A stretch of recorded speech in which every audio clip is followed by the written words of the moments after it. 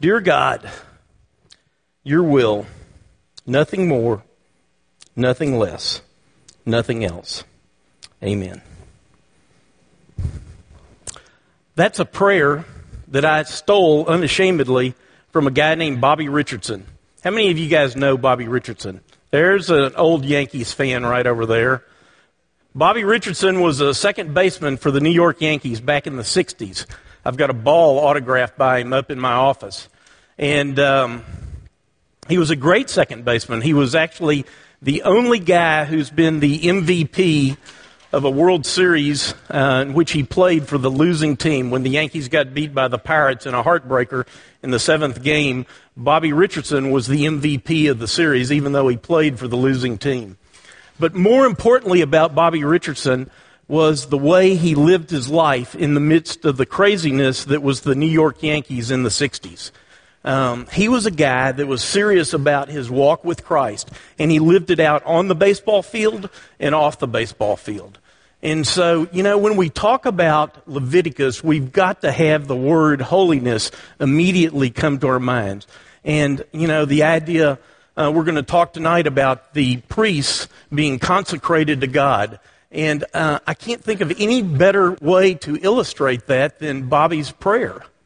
Your will, Lord, nothing more, nothing less, nothing else. And so that's how we're going to dive into the book of Leviticus. Again, my name is Bobby Crotty. I serve as the men's equipping director here at Watermark. And it's a joy to have a chance to talk about spiritual things, to study the Word during the course of the summer. It seems like that things in some places shut down during the summer. And I'm excited that we're going to take these 4 weeks, the next 4 Thursday nights, and talk about something that really is the ultimate Sticky Pages book. The name Sticky Pages came from the idea that, those portions of your Bible where the gold edge still kind of sticks together because you hadn't been hanging out there very much. I've heard one person say that, Leviticus is the rocks upon which many a good intention to read through the Bible have foundered. Okay, anybody had that experience? You're reading along and, Genesis is pretty cool, and then you hit Exodus, and man, there's some exciting things going on in Exodus. Those 10 plagues, you just don't see that much except in Hollywood. But the original special effects came from our Lord in those plagues, and as you read through, then all of a sudden you hit this rules and regulations and things that you just go, huh? What's up with this? And why should this matter to me today? Okay, so I'm a believer in Christ, and, I know some of my Bible, and the Bible says that Christ came and fulfilled the law, and therefore, He's the end of the law for righteousness. And we operate on a different basis in this day and age. And that's one of the things we'll talk about tonight. We'll have a chance to look at what is the way of salvation in the Old Testament. How do we establish a relationship with God in the Old Testament? How do we maintain a relationship with God in the Old Testament? And then we'll look at the same thing with respect to the New Testament as well. If we were really good, we would take credit for the fact that the Journey, how many of y'all read the Journey? Oh, a bunch. Well, thanks for doing that. But did you notice today the Journey just happened to be on to start the book of Leviticus. Leviticus 1 and 2 we did today. And so if any of you are not on the Journey, I would encourage you to grab one of these reading plans on the way out.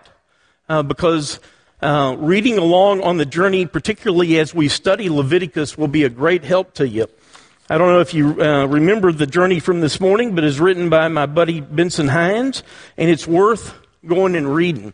You can do it at jointhejourney.com. And let me share with you a couple of things that Benson wrote. He's talking about how it's not completely clear about why God wanted salt added to an offering but not honey. And he says, but those very specific instructions reminded me that God chooses what constitutes a pleasing offering, not me. Even though we don't worship with grain offerings today, God still gets to define righteous living, whether I fully understand or not. And so if you start feeling bogged down reading the rules, repetitious topics, and difficult passages of Leviticus, remember the overall theme it is communicating. This conglomeration of legalities makes one big point, and that is that God is holy. And He calls His people who follow Him to live holy lives because they are living, literally, the people of Israel were living in the presence of a holy God. So, great way to supplement what you're doing with coming to these classes. And so I would highly recommend that you read along on the journey as we work through the book of Leviticus. So I hope everyone grabbed one of these sheets as you came in. These are my PowerPoint slides, and so it gives you a little place to take notes, and it'll help you as you follow along. And let's start by going to the overview. And I've got the clicker, so I guess I'm in control of the slides. All right, here we go. So week 1, we're going to do a little overview of the whole book, and then we're going to jump in and look at Leviticus 8 through 10. You're going, okay, now why are we doing that? Well, hopefully it'll be clear by the time we finish tonight why we did that. In the second week, we're going to look at Leviticus 1 through 7. We're going to drop back to the beginning, and we'll look at the sacrifices and offerings. Then in week 3, we'll deal with the regulations, and we're going to have a special treat in week 3. Andrew Sumney is sitting right down here with his 3 boys, or two boys and 1 girl, 3 kids. And so Andrew not only has studied in both a bachelor level and also a master's level Jewish Christian studies, but he's also actually lived in Israel for a year. And so in weeks 3 and 4, Andrew's going to come up here, and you'll have a chance to ask someone who actually has participated in the feast days and things like that. And so save your questions, particularly your hard ones. If you got some easy ones, I'll handle those in weeks 1 and 2. But if you have hard questions, save them from Andrew. And so the last half of both the 3rd and 4th weeks, he's going to be up here with me, and we're going to be walking through the rules and regulations in week 3, and then the feast days and the festivals that he's actually participated in Israel. So that's going to be real fun. We're going to have a chance to really dive in on someone who's been on the ground living life in Israel for a year. He also did something that was pretty interesting. At another church up in Boston, he lived for 30 days as much as he could in accordance with the teachings of the book of Leviticus. Now, I don't think he sacrificed any goats or anything, but his church, as they were studying through the book of Leviticus, tried to live out the things that the book calls us to. Is that a fair summary of what you did? So for 30 days, they did this. And he'll have some great stories, and even more importantly, some great takeaways of what he got from living out the book of Leviticus for 30 days. It's a great book. Tell them the name of it. Living Perfectly. All right, even better, How to Be Perfect. So if you've ever wondered how to be perfect, here's a book that one church did where they tried as a church to live it out.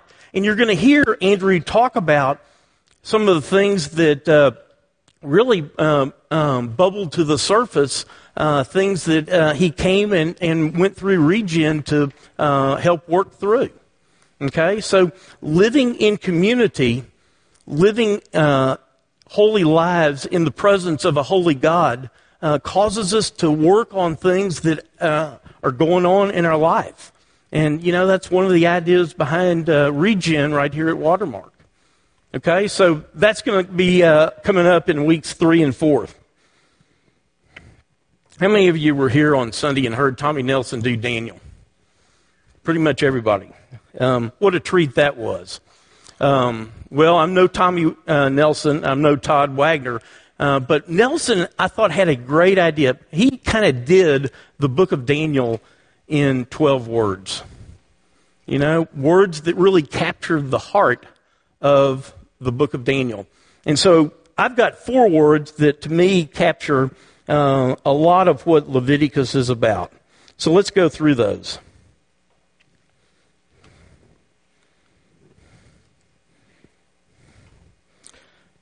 First word is holiness. I don't have a slide for this, so y'all write these words down. Holiness, and we'll be talking a lot about holiness. Here's what John Brown, a 19th century Scottish theologian, said about holiness. He said, "Holiness does not consist in mystic speculations, enthusiastic fervors, or uncommanded austerities. It consists in thinking as God thinks and willing as God wills." And so the central theme of the book of Leviticus is holiness, and we'll talk about that in just a second. Worship. The idea behind Leviticus is how were these people to connect with a holy God? Okay? They had already established a relationship with this God as they went through the plagues, and even before, while they were still in Egypt. But then as they came out of Egypt and they went to Mount Sinai and they received the law, they had a chance to listen as God described for Moses how his people were to live in the presence of a holy God. Okay? And so, gang, we still do that today. And in fact, we are, if you've put your trust in Christ, you're indwelled by His Holy Spirit.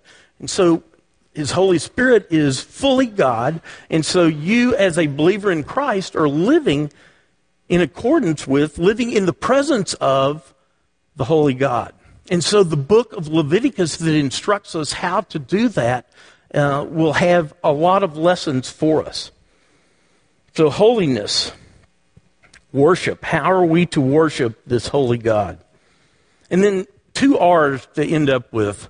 I think the book of Leviticus is a great reminder of who we are as believers in Christ, who we are in Christ. And then the second R is how we are to respond. What is our response to this holy God? Okay? Too often I want to make God my pal. And I want Him to be there for me. And when I need a parking place, I want Him to get me a parking place. And when I need things, I want Him to be there. But God is not my pal. He is the holy God of the universe. Now, He loves me in a way that is much more perfect than any of my pals here on earth do. But He is a holy God, and we as a people have to learn what it is to live in His presence. That's what the book is all about. Okay. Next slide, author is Moses. It's part of the Pentateuch, the first 5 books. The Jewish folks call it the law. I believe it was finished before Moses died in approximately 1405 BC. That ought to be, not AD. The theme is holiness. We've talked about that. And the purpose to show the Israelites how to live in the presence of a holy God. There are a lot of different ways you can outline this book. The one I picked was sacrifice and sanctification. Okay, sacrifice in that it gives us the way to God. Not coming to God initially, that's on the basis of faith. But after we have put our trust in Him, how are we to come to God on a daily basis? And I think that has lessons for us of how we are to come to God on a daily basis as Christians. And so that's chapters 1 through 17. And it focuses on the laws of acceptable daily approach to God. And then the last half of the book, chapters 18 through 27, deal with sanctification, how we walk with God, laws of continued fellowship with God. Okay? So, sacrifice, sanctification. You can think of dividing up the book in that manner. And, gang, I want this to be informal. Obviously, with this big of a crew, it's hard to answer every question, but if you have a burning question, ask it, and I'll be happy to take it on. And I'll also be happy to defer it in case I think it's going to take us somewhere either I'm going to answer later on or it's going to take us down too long of a rabbit trail. But then I'll be hanging around here afterwards, and I'm happy to take on any questions. So we want this to be informal. The summer has begun, and so let's make this a fun class where you get your questions answered. All right. I want to give you 7 distinctives about the book of Leviticus. And to start with, one of the most important is that this book has had more impact on Judaism than any other book of the Old Testament. It's the first book that Jewish parents taught their children. And in doing that, they wanted their children to know that, hey, we are distinct as a people because we worship and we honor in our daily lives the one true God. Commentary on the Jewish law is called the Talmud. The Talmud is over 6,200 pages, and over half of the Talmud is devoted to explaining the teachings of the book of Leviticus. So, for the Jewish people, the book of Leviticus is absolutely key. It's also important for us. It's quoted more than 20 times in the Old Testament and alluded to or referred to many more times. It furnishes the basis, in fact, for understanding many New Testament passages that otherwise we would have trouble understanding. Something that's unique about the book is if you want to hear the very words of God, then read the book of Leviticus. He's the direct speaker in almost every page as he gives instructions to Moses and Aaron. Over 38 times it says that God spoke to Moses and Aaron. So you want to hear the voice of God? Read the book of Leviticus. In fact, no other book in the Bible contains more of the very words of God than Leviticus. And finally, it shows how Israel was to fulfill its covenant responsibility to be a kingdom of priests and a holy nation. Does that sound familiar?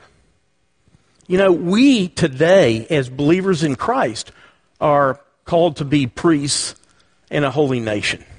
If you look at 1 Peter 2:9,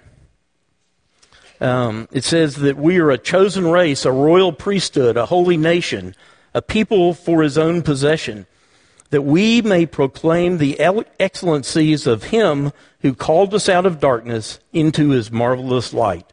So we are a royal priesthood, a holy nation. And the way that Israel was to live their lives ought to have impact on what we're about as believers in Christ. And so let's start with a definition of holiness. What is holiness? What are we called to be?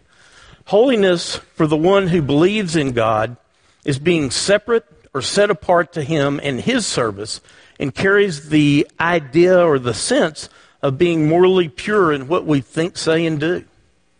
We're called to be holy in the way that we live out our lives as believers in Christ. The world is watching the way God's people live their lives. It was true in the Old Testament times, and it's true today. And so the book of Leviticus will help us figure out how to live that out. As John Brown's quote indicated, it's thinking about life as God thinks about life, and it's willing as he wills. That's what holiness is about. Only God is inherently holy. And holiness is one of his foundational traits. I've cited some verses up here. And so, gang, we live in the presence of this holy God. And to have fellowship with him, once we've put our trust in him, it's important that we live holy lives. Are you getting that the book of Leviticus is about holiness? It's the central message. Look at all those passages in the last bullet there that have this very message that God's people are to be holy as He is holy. It occurs over and over in the book.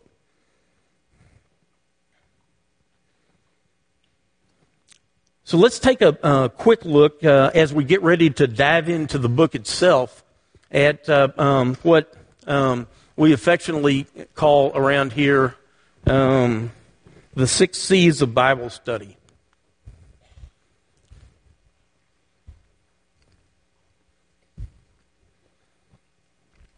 These C's, if you will make these a part of your everyday life as you study the Word, will transform the way that you study the Word. And it starts with determining the context, and that's what we're going to do tonight with Leviticus. So each passage has a historical, a cultural, a literary, and a theological context. And to understand what you're reading, you need to understand that context. And each verse has a context within the passage it occurs. And each paragraph has a context within the chapter. And each chapter has a context within the book itself. And the book has a context within its, whether it's Old Testament or New. So you've got to determine, first off, what is the context. And we're going to do that as a little exercise here together. Okay? Second, gather the clues. This is when you put your detective hat on. And you ask the who, what, why, when, where, and how sort of questions as you go through the text. And then as you do that, you want to finish with a couple of questions that you ask about the passage that you're reading. What is the main idea of the passage? And then what is said about the main idea of the passage? And that will help you gather the clues for each passage. Then you want to compare and contrast Scripture with Scripture, because Scripture is always the best interpreter of other Scripture. Okay? Finally, after we've done all this work on our own, that's when we're ready to consult outside sources. You don't have to do this on your own, but it's really important that you not start in step number 4. You know, my tendency sometimes is, I'll read a passage and I'll go, ooh, what's that about? And I'll immediately either look down at a study note or go to Dr. Constable's notes or something like that. And so what I would say to you is, don't do that. You've got to do your own work first and figure out what you can on your own before you ever go and consult outside sources. But there are a ton of outside sources to use. This little book on Leviticus is one written by a guy named Samuel Schultz who taught at Wheaton for a long time. It's a great little read on the book of Leviticus. It's well within the grasp of the average layman, and it makes some of the passages really jump when I was sitting there scratching my head. So this is something that I would recommend to you if you're looking for a book to help you as you read through the book of Leviticus. But don't do this until you've done steps 1 through 3 first. Once we've done all that work, then we're ready to draw our conclusions, okay? And our conclusions will help us figure out what is the universal principle that this passage is trying to teach us. And then on the basis of those conclusions, the rubber meets the road when we get to the part of committing to take action. And that's where lives start to be changed, is when we commit to take action. Is there an example to follow? Is there a sin to avoid? Is there a promise to claim? Is there a prayer to repeat? Is there a command to obey? Is there a challenge to face? And one of the things about our little journey reading plan is that it has set out in here these 6 C's. And if you'll just take this and put it by wherever you have your quiet time, it's a great way to just embed in your subconsciousness these ways to study Scripture. And then you'll find that the 6 C's become automatic, and you just do them without thinking about it. Okay? This is a great little tool, great little resource. All right, so I've been up here talking long enough. Let me do one more thing, though, before I go here. The key to understanding the book, the presence of God is the key. The presence of God among his people is the key to understanding the book of Leviticus. God was present in every aspect of life, in the mundane, everyday affairs, as well as in religious concerns. God was living among them. The tabernacle was his residence in Israel. The presence of God among them was the basis for holiness and holy living. And the book of Leviticus outlines the terms under which true worship was accepted by God. God living among his people, he's a holy God, and he requires us to be holy. And so now, as we think about the context here, we want to answer these questions. And if you'll just turn around with your neighbors, and guys in the front row can turn to the second row, and let's just take a few minutes and just talk in groups about answering these questions. Where are the people as the book of Leviticus starts in chapter 1? Who's speaking? Who's being addressed? What sort of time period does the book cover? And I've given you a little hint for that. You've got to go look at the end of Exodus and also go compare it with the first chapter of the book of Numbers. And then finally, what event immediately precedes where Leviticus starts off? So let's take 5 or 10 minutes and just do this, a little group exercise, and then we'll come back together and go through those together and keep rolling.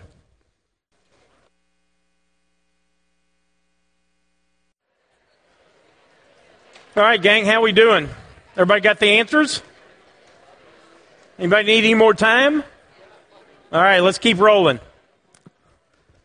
All right, so we're starting just looking at Leviticus 1. So where are the people? Anybody answer that or figure that out from, where are they? Mount Sinai, okay, right. And so in Leviticus 1:1, who's speaking? God is. And who's addressed? Yeah, Moses, and through Moses, the people. Okay? All right, this one's a little harder. What period of time does the book of Leviticus cover? Say that again. Okay, almost. But what within that year, the first month, you, ma'am, receive a book. Oh, sorry, for answering that question correctly. And I've got a bunch more books to give away, okay? And so this is in a 1 month, 30-day period, okay? And so we have the dedication or the construction of the tabernacle. And then we have you see that in Exodus 40, verse 17. And what does that say? The first day of the first month. And then the second day, or the first day of the second month of the second year, in Numbers 1:1, you see the people Moses start to take a census of the people. That's where we get the name Numbers. He numbers the people. Okay? And so this book covers that 30-day time span. And it really serves as the transition between the book of Exodus and the book of Numbers. Okay, so well done. And so I've already given away the answer there. Y'all knew that the event that immediately precedes the book of Leviticus is what? The building of the tabernacle. And so then we start off, tonight we're going to look at Leviticus 8 through 10. And the reason we're jumping to that is that's where Moses consecrates Aaron and his sons to ministry in the temple so that the people can get started rolling. Okay? All right, so let's take a look at the tabernacle. We have any tabernacle experts out here? I know that Andrew has actually seen a tabernacle there near the Jordan border in Israel.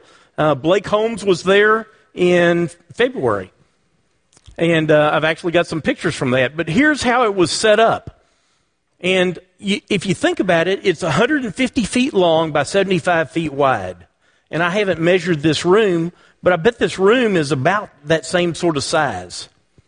Maybe not quite that big. Maybe the tabernacle was a little bigger, but it wasn't huge.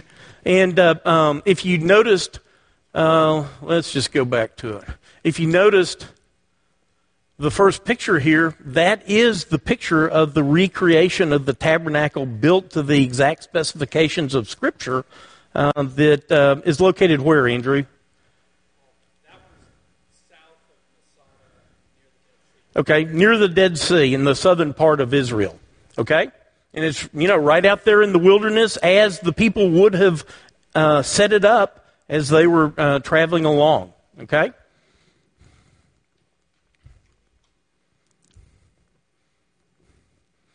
So, the elements in the tabernacle are pretty simple. Okay? You've got an altar of burnt offering, and then a laver that was where the priests would go wash before they went into the holy place. And then you have a structure that's 45 feet long and 15 feet wide that's divided into two areas. You have the holy place, and in that you have the table of showbread, the lampstand, and the altar of incense. And then you have a thick curtain, and you can read about that in Exodus. The description of the curtain is amazing. The veil between the holy place and the most holy place. And in the most holy place, we had the Ark of the Covenant. Okay? Any questions about that? Here's a little, I hope this helps you visualize what the tabernacle looked like. And these pictures will actually help you probably even more. These are pictures that Blake took on his stay in Israel. And we start in the upper right, and you can see, in the upper left, and you see the altar of burnt offering in front of the tent of meeting. And that tent is divided again into the holy place and the most holy place. And so inside the holy place, in the lower left-hand corner, you see the table of showbread, and that's some bread on it. And then in the center of the bottom, you see a lampstand, and that, I think, is Blake in priestly garb right next to it. And then on the bottom right, you see the altar of incense. Okay? And then, of course, at the top is the Ark of the Covenant. Any Indiana Jones fans in here? The very first Indiana Jones, the what was it called? The Last Crusade? Or no, what was the first one? Raiders of the Lost Ark, of course. Raiders of the Lost Ark. And so, how quickly we forget. It was all about finding the Ark. Okay? Don't think we'll ever do that. But there is a recreation of it. Those were some of the elements of the tabernacle. And then now let's talk about the significance of those for us today.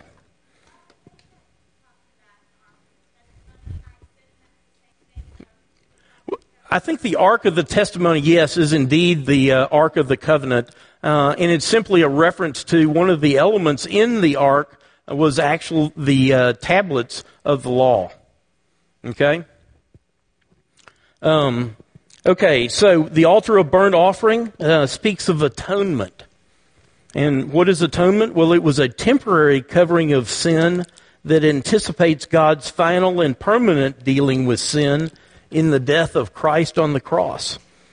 If you look at 1 Peter 2:24, it says, "And he himself bore our sins in his body on the cross, so that we might die to sin and live to righteousness, for by his wounds you were healed." And we're going to talk about this in a little later on as we talk about Christ, who serves as our high priest today.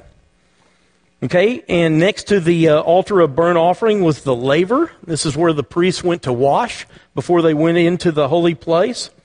And it symbolizes, or it pictures regeneration, and it's a picture of new spiritual birth.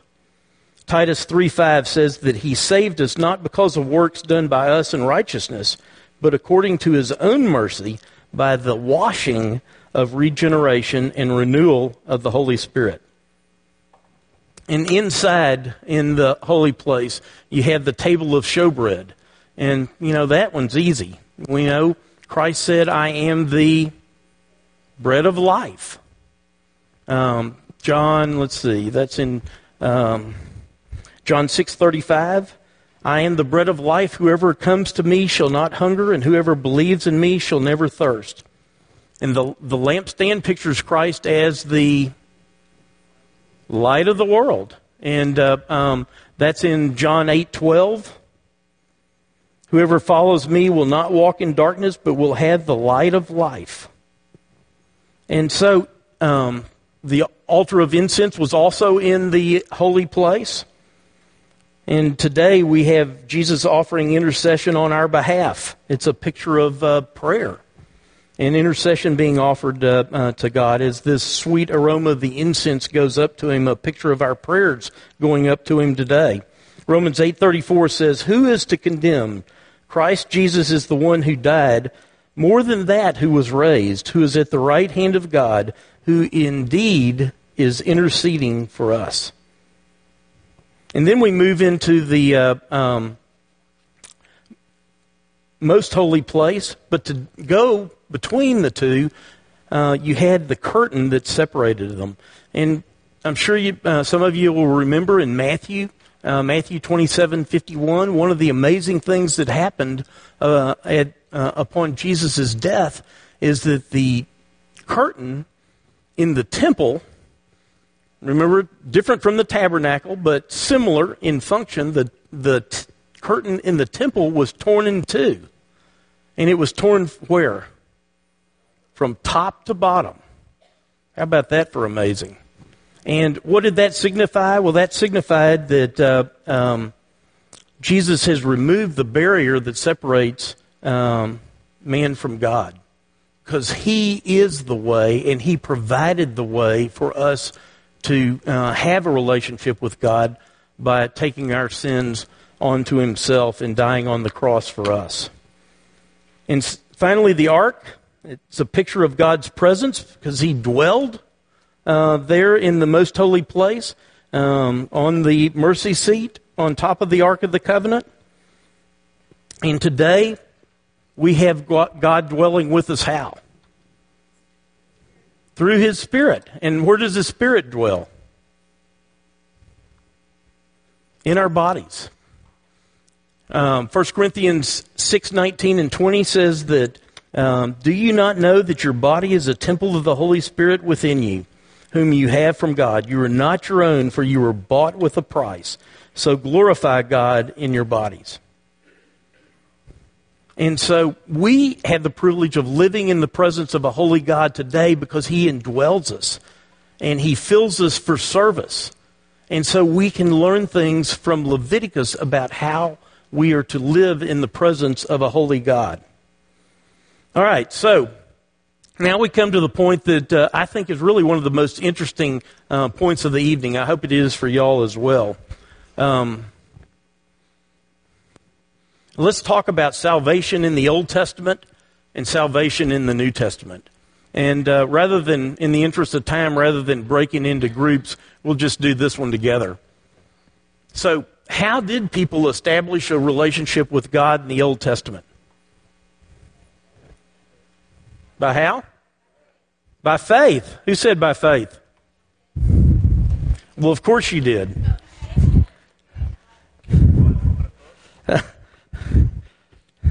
This is a book that, Angela, is a book on Leviticus written by Samuel Schultz.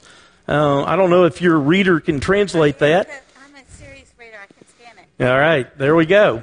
And so that book, if you go read that, Angela, you're going to hear a bunch of the things I'm talking about. So don't give them away. But the bottom line is that the way to faith in God in the Old Testament and in the New Testament is identical. It's by faith. And who's the best example of that? Who's the example that Paul used? Abraham, exactly. Abraham believed God, and it was what? It was counted to him for righteousness. Okay? So we establish the relationship, whether it's in the Old Testament or in the New Testament, by faith. And we maintain the relationship how? By obedience. I heard you first.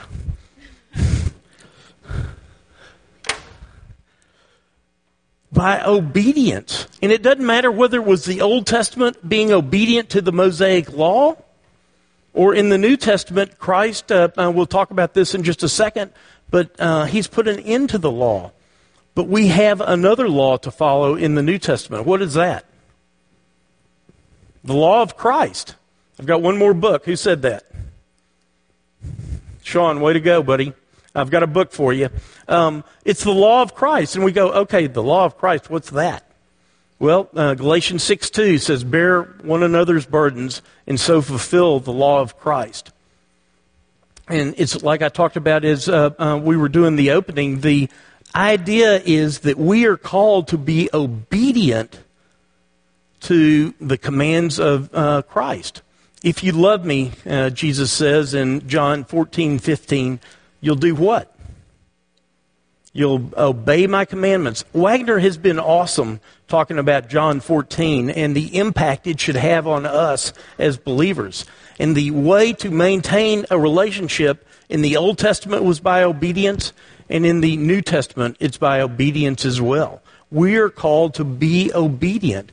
To put it in modern terms, we're called to run God's offense, not our own. Okay? Every time I run the karate offense, someone dies. Usually it's me.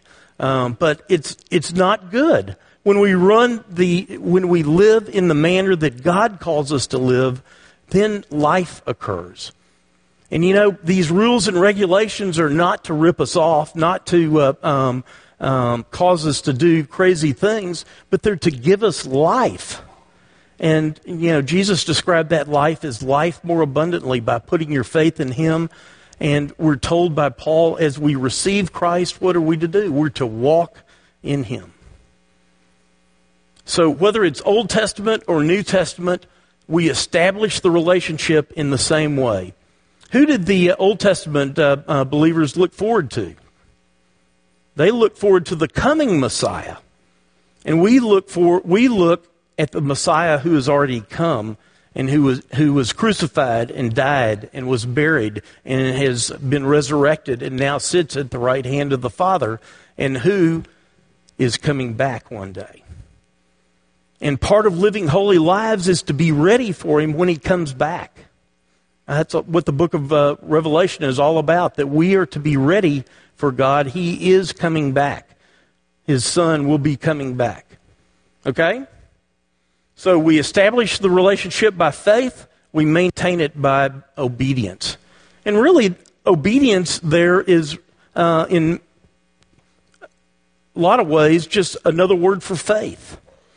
We're saying to God, hey, I trust you with my life. And so I will be obedient to what you tell me to do in the way I live my life. Okay, does that make sense? And so that's in essence, you're saying, Lord, I trust you. And so I'm going to live by faith. And so I'm going to do the things you command me to do in your word by faith. That's the secret. Old Testament, New Testament, same way to Him, same way to maintain a relationship. The Old Testament guys kept the Mosaic law to maintain that relationship. That law was fulfilled by Christ, and we'll talk about that in just a second. Okay, are we good on that? Any questions about that?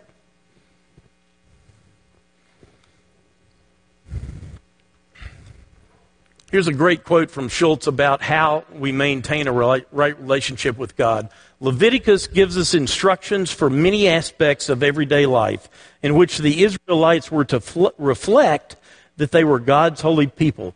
They were taught to maintain, there's that word again, a right relationship with God through sacrifices and offerings. If the relationship was broken through sin, it could be restored by the proper offering. God knew that His people weren't going to be perfect. Okay? And so He gave them a way to reestablish the relationship when it was broken by sin. We have that same opportunity today. How do we do that? Repentance. Confession really is the word that first comes to my mind. Think about 1 John 1:9. What does it say? It says, if we confess our sins, He is faithful and just to forgive us our sins, and then to do what?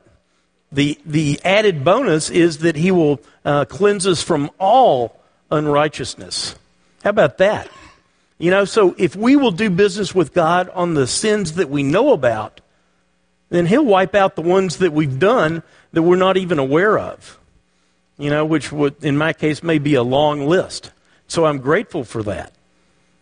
So we have the chance to restore a relationship through, we don't have to offer a sin offering, but we do have to agree with God that what we did was broke His standards. We have to be willing to say the same thing. That's what the Greek word for confess means, that we say the same thing about our sin that God says. Homologeo is the Greek word, and it means to say the same thing. And that gives us the opportunity to restore that relationship. Observation of the feasts and seasons incorporated into their pattern of living were a continual reminder that they were God's people. And so the feasts weren't just for celebration or weren't just to, give them days of rest or whatnot, but they were to remind people throughout the course of their year that they belonged to God and that they were to live in that sort of manner. So let's talk a little bit about Jesus in the law. And in the Sermon on the Mount, you have probably the best statement of the relationship between Christ and the Mosaic law. He said, "Do not think I've come to abolish the law or the prophets. I have not come to abolish them, but to fulfill them." He was the only one who has lived a perfect, sinless life. And in doing so, He fulfilled the law. "For truly I say to you, until heaven and earth pass away, not an iota, not a dot will pass from the law until all is accomplished." And He did that. And then Romans 10:14 says, "For Christ is the end of the law for righteousness to everyone who believes." We're no longer under the Mosaic law, but we are under the law of Christ, and we are called to obey His commandments as He's given us. Even in the Great Commission, if you think about that, we're told to do what? We're told to go, but really the main verb of the Great Commandment is to make disciples. That's what this church is about. We want to be and make disciples of Christ. And then in doing that, we will go and we'll baptize and we'll also teach. And what will we teach? Teach them all that I have commanded you. And so there again, we're told to share with each other the things that Christ has commanded us to do. And then finally, Galatians 6:2, I've cited this one a couple of times, that we're to bear one another's burdens and so fulfill the law of Christ. And so this isn't an onerous law. This is a law that's intended to set us free and to live the life that God has designed for us. It's not one to rip us off, but it's one to let us be the people that He designed us to be by being obedient to what Christ calls us to do.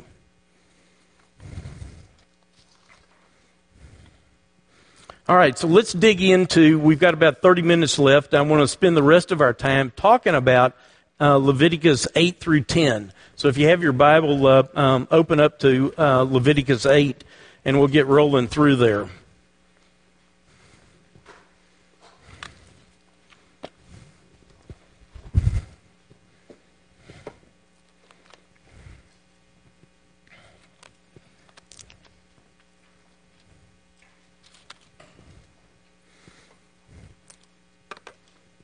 And so just as an overview, we've talked through this a little bit, but just to make sure that we're clear on it, Leviticus 8 through 10 really picks up where Exodus 40 stops. And it provides a historical link between Exodus and Numbers. One scholar described the inauguration of the priesthood as the temple was dedicated as the climax of Israel's encampment at Mount Sinai. And so what happens during the week that the tabernacle is dedicated is explained in Exodus 40 and then continued in Leviticus 8 and 9. And so the accounts are complementary, and each would be incomplete without the other. And as we start with Leviticus 8, we're talking about the consecration to ministry and how Aaron and his sons and the priests were set aside for ministry. The purpose of the priesthood was that they were to represent God before the people and the people before God in order to maintain the covenant relationship between God and Israel. And as priests today, what is our purpose? Well, we're described not only as priests, but we're also described as what? Ambassadors. In 2 Corinthians 5, where it's said, it describes us as ambassadors, that we represent the king to a watching world. And so how we live makes an impact on the way that the world perceives our God. Peter talks about this a lot, where he says, let your conduct be excellent in front of the Gentiles so that they will give glory to God. They'll see your good works and give glory to God. And so as we look through Leviticus 8, I broke it up into two sections. In verses 1 through 13, Moses prepares and anoints Aaron and his sons and the tabernacle. And then in verses 14 through 36, Moses offers sacrifices and consecrates Aaron and his sons. And let's take a little bit of a look at that. As you look through it, you see that Aaron washes before he puts on his priestly garments. And this is a picture of the outward need for clean hands and clean feet that reveal an inner need for what? For a clean heart. Who said clean heart?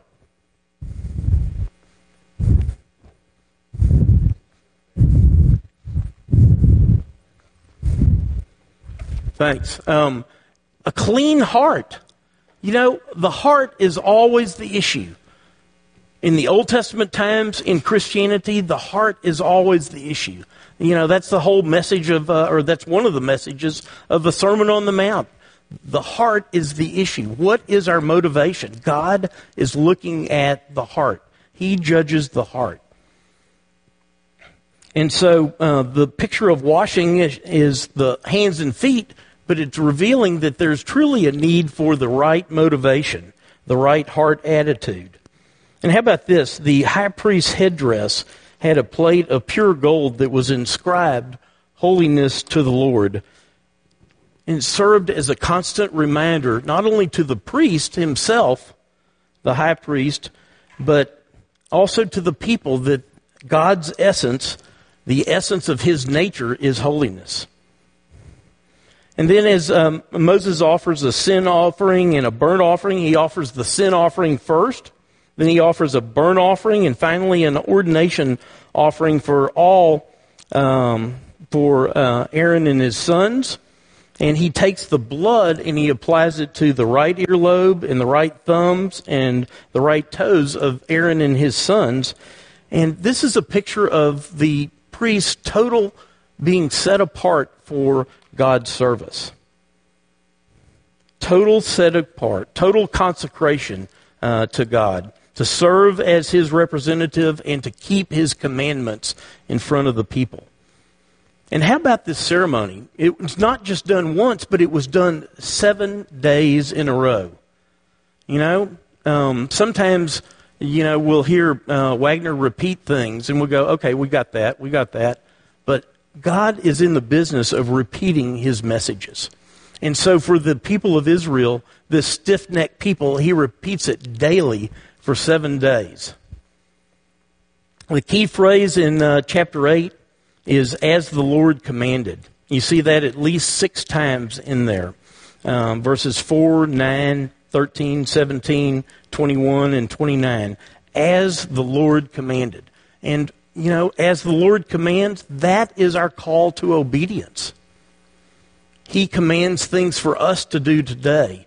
You know, Scott, as he was up here talking, mentioned the 4 Friday nights in May, where the class went through the one another's of Scripture. And that is what we are to be about. We are to be about living out the one another's of Scripture throughout our daily lives. So as the Lord commanded. That's Leviticus 8. In Leviticus 9, we have the beginning of ministry.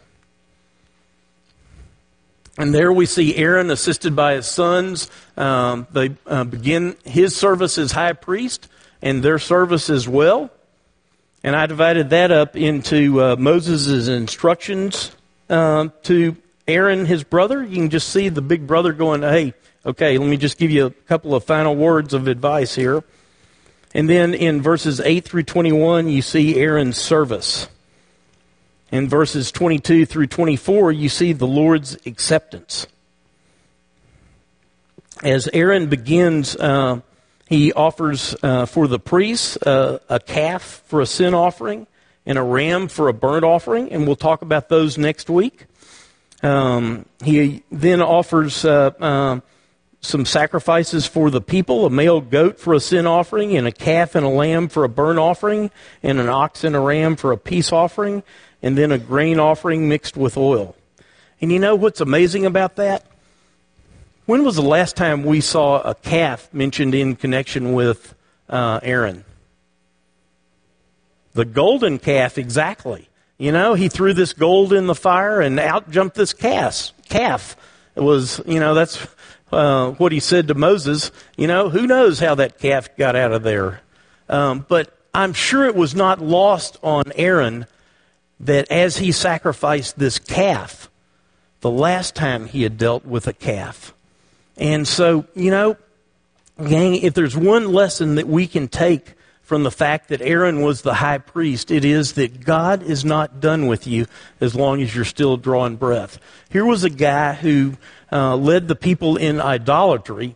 And, it may not have been totally his fault, but it certainly happened on his watch. And his explanation to Moses wasn't a very good one. And yet, here he is just a short time later being consecrated as the high priest of all of Israel. Is that amazing? God is in the business of transforming lives. He uses broken and fallen people to do His work. And man, that is a consistent message of the Scriptures all through. And so if you're sitting here tonight and you're going, I just don't know how the Lord can continue to use me because I've done X. Well, the message of Aaron in Leviticus 9 is that God uses fallen and broken people to do His will, and to do His business. And so what had to happen? Well, Aaron had to make recovery. And he had to make confession, and sin offering had to be offered and whatnot. The relationship with God had to be restored. But when it was restored, he was ready to be used by God. And he continued to serve as Israel's high priest, Israel's first high priest. So that ought to be a message of hope to each of us. And then in verses 22 through 24, those were pretty amazing, weren't they? If you look at it, let's just read those right quick. So Aaron has offered these sacrifices. Then he and Moses have, they're getting ready to go into the tent of meeting. It says in verse 22, Then Aaron lifted up his hands towards the people and blessed them. And he came down from offering the sin offering and the burnt offering and the peace offerings. And Moses and Aaron went into the tent of meeting, and when they came out, they blessed the people. And then what happens? The glory of the Lord appeared to all the people. This was a people who had seen God show up in pretty amazing ways in the midst of the plagues. The parting of the Red Sea, the pillar of cloud by day, and the pillar of fire by night. They had seen God show up, but they hadn't seen Him show up for a while. And here the glory of the Lord appears to all the people. And then how about verse 24? And fire came out from before the Lord and consumed the burnt offering and the pieces of fat on the altar. And when all the people saw it, they shouted and fell on their faces. I don't know about y'all, gang, but I have not had an encounter with the glory of God in that sort of way. But today, we serve as believers in Christ that same God. And that same God is able today to reveal His glory through you by you being fully obedient to Him. He can use someone like me. He can use someone like you. And so the opportunity for us to live transformed lives in front of people that are watching us in our neighborhoods and in our workplaces, even in our own families, that is an awesome privilege and an awesome responsibility that we are called to be holy people living out holy lives by being obedient to what He commands us to do. And we had the opportunity to see that glory demonstrated, not probably in the same way as happened here in Leviticus 9, but in a way in which people will go, hey, what's different about Trip Parker? I'm going to pick on Trip since he's sitting here, but I've had a guy come tell me that, hey, Trip Parker's different, and, I don't know quite how to figure that out, but there's something about him that's different. And I said, hey, it's because he lives in a manner that is obedient to his relationship with Christ. And so we still have the opportunity today to have God display His glory through the transformed lives that we live by being obedient to His Son. That's pretty amazing. All right, key phrase in chapter 9, before the Lord. It appears in there. And remember, key to understanding the book, that Schultz quote I gave you was the presence of the Lord. They're living in the presence of the Lord. The result, the glory of the Lord appeared to all the people, and fire consumes the offering. That is pretty amazing. And gang, in chapter 10, it shows us right after great spiritual victory, after a great spiritual event, what can happen? Things can go mightily wrong. And we see that happen in chapter 10.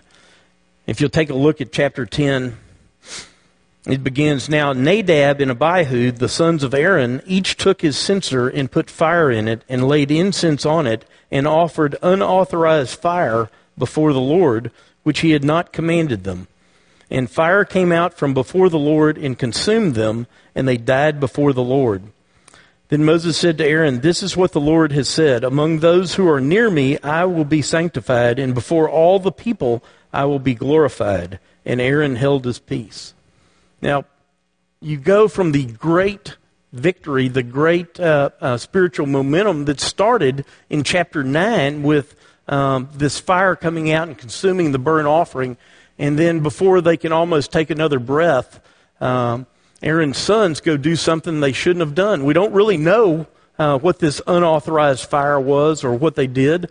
Scholars speculate. If you'll look down a couple of verses in beginning in verse 8, it says, "The Lord spoke to Aaron," God speaking directly to Aaron, saying, "Drink no wine or strong drink, you or your sons with you, when you go into the tent of meeting, lest you die."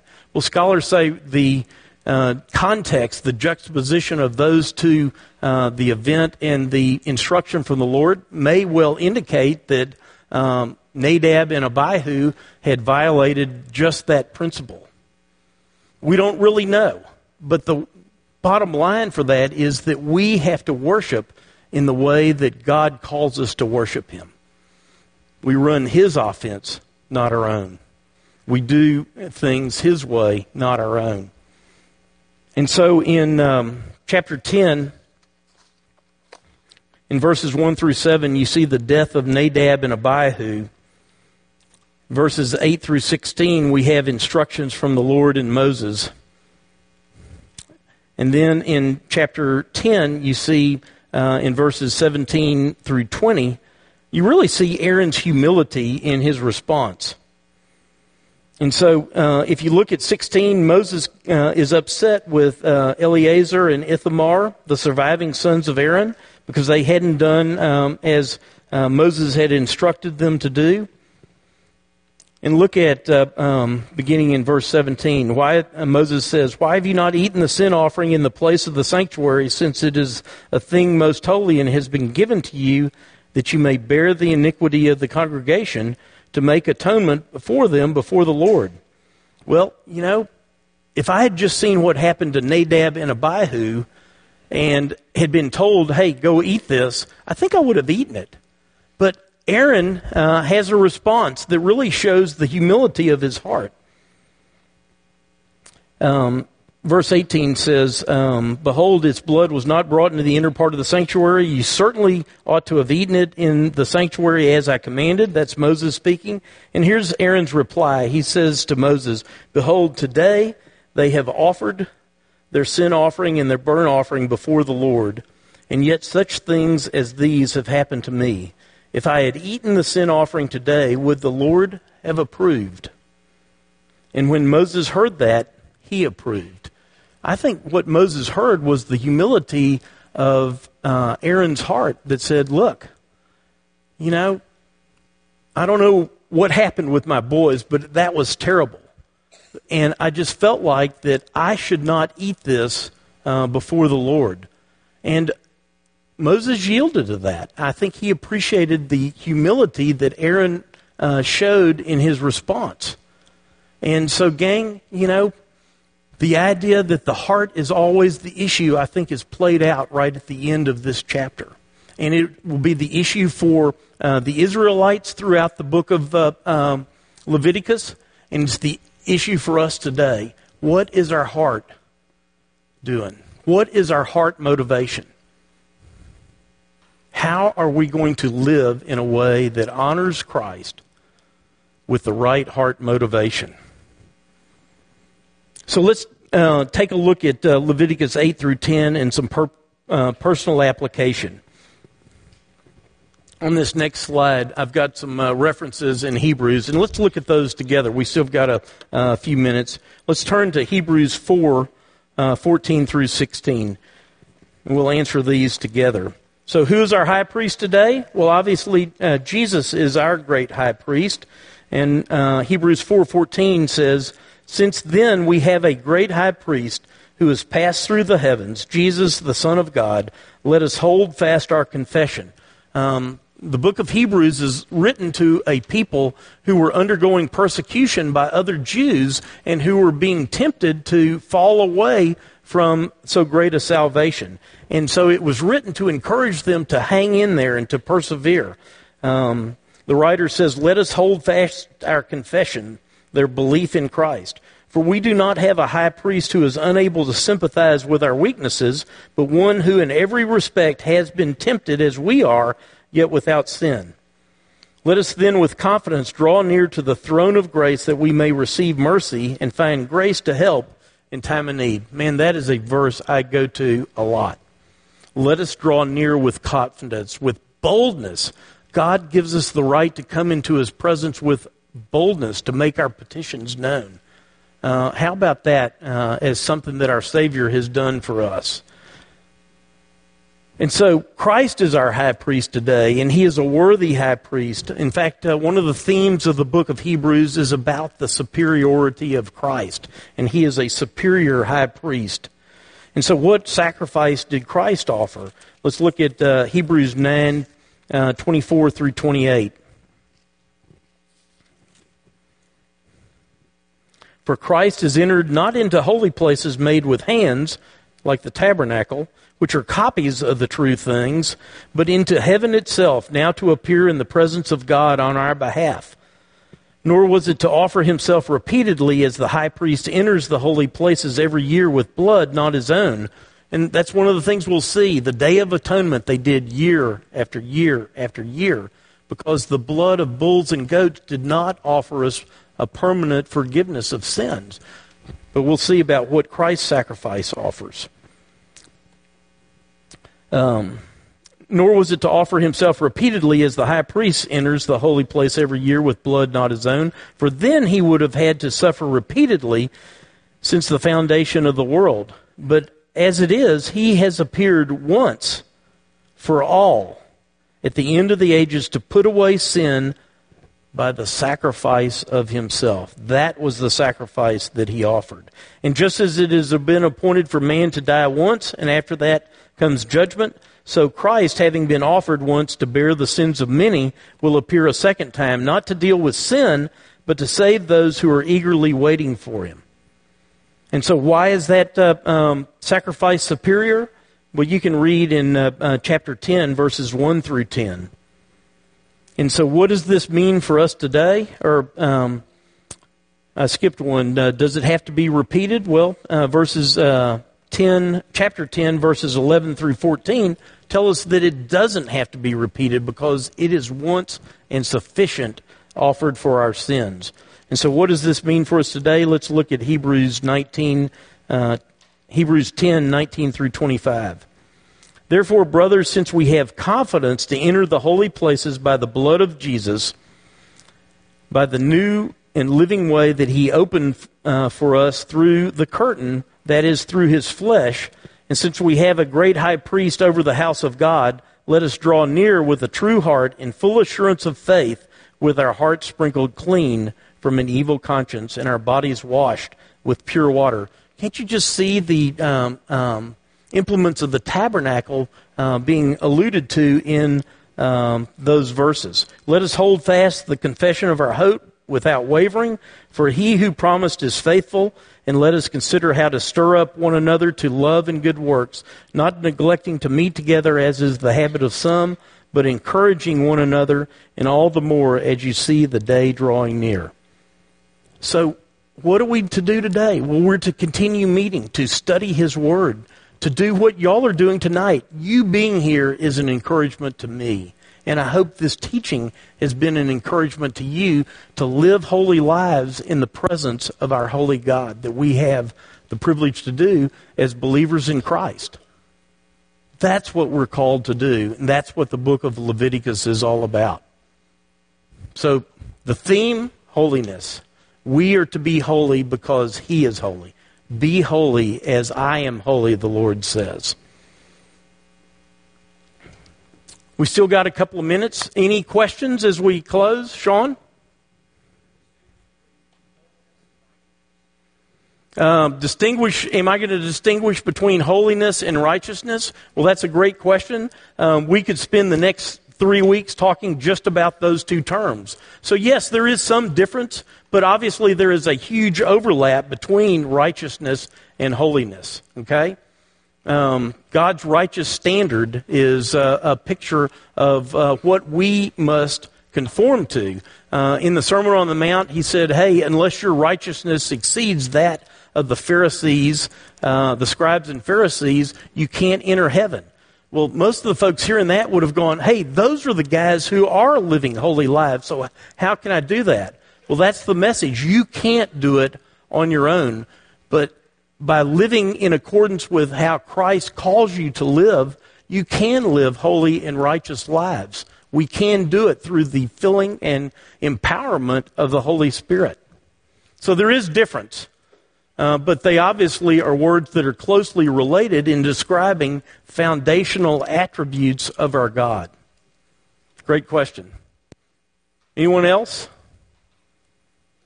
Do we feel like we have a good introduction to the book of Leviticus? Are you going to come back next week? All right. Now, whether you come back next week or not, don't miss week 3, okay? My buddy Andrew Sumney is going to be up here talking about what it's like to live Levitically, what it's like to live in Israel, and it will be a great way to really put some color commentary, if you will, on the sacrifices, on the rules and regulations, and ultimately on the feasts that he's actually participated in Israel. Okay? So let me close this in a word of prayer. And before I do, when we dismiss, we've got some summer treats for you downstairs. So go and enjoy. And my buddy Scott Michael will be down there, and Blake will be down there, and I'll be down there. And we'd love to visit with you and answer any questions that you might have from tonight. And we'd also encourage you, if you are not currently in community here at Watermark, we would love for you to take that opportunity to talk to any of us about what it's like to live in biblical community and how we can help you find people to link arms with to live in community. Thanks for being here, gang. It's been fun. Let me pray for us.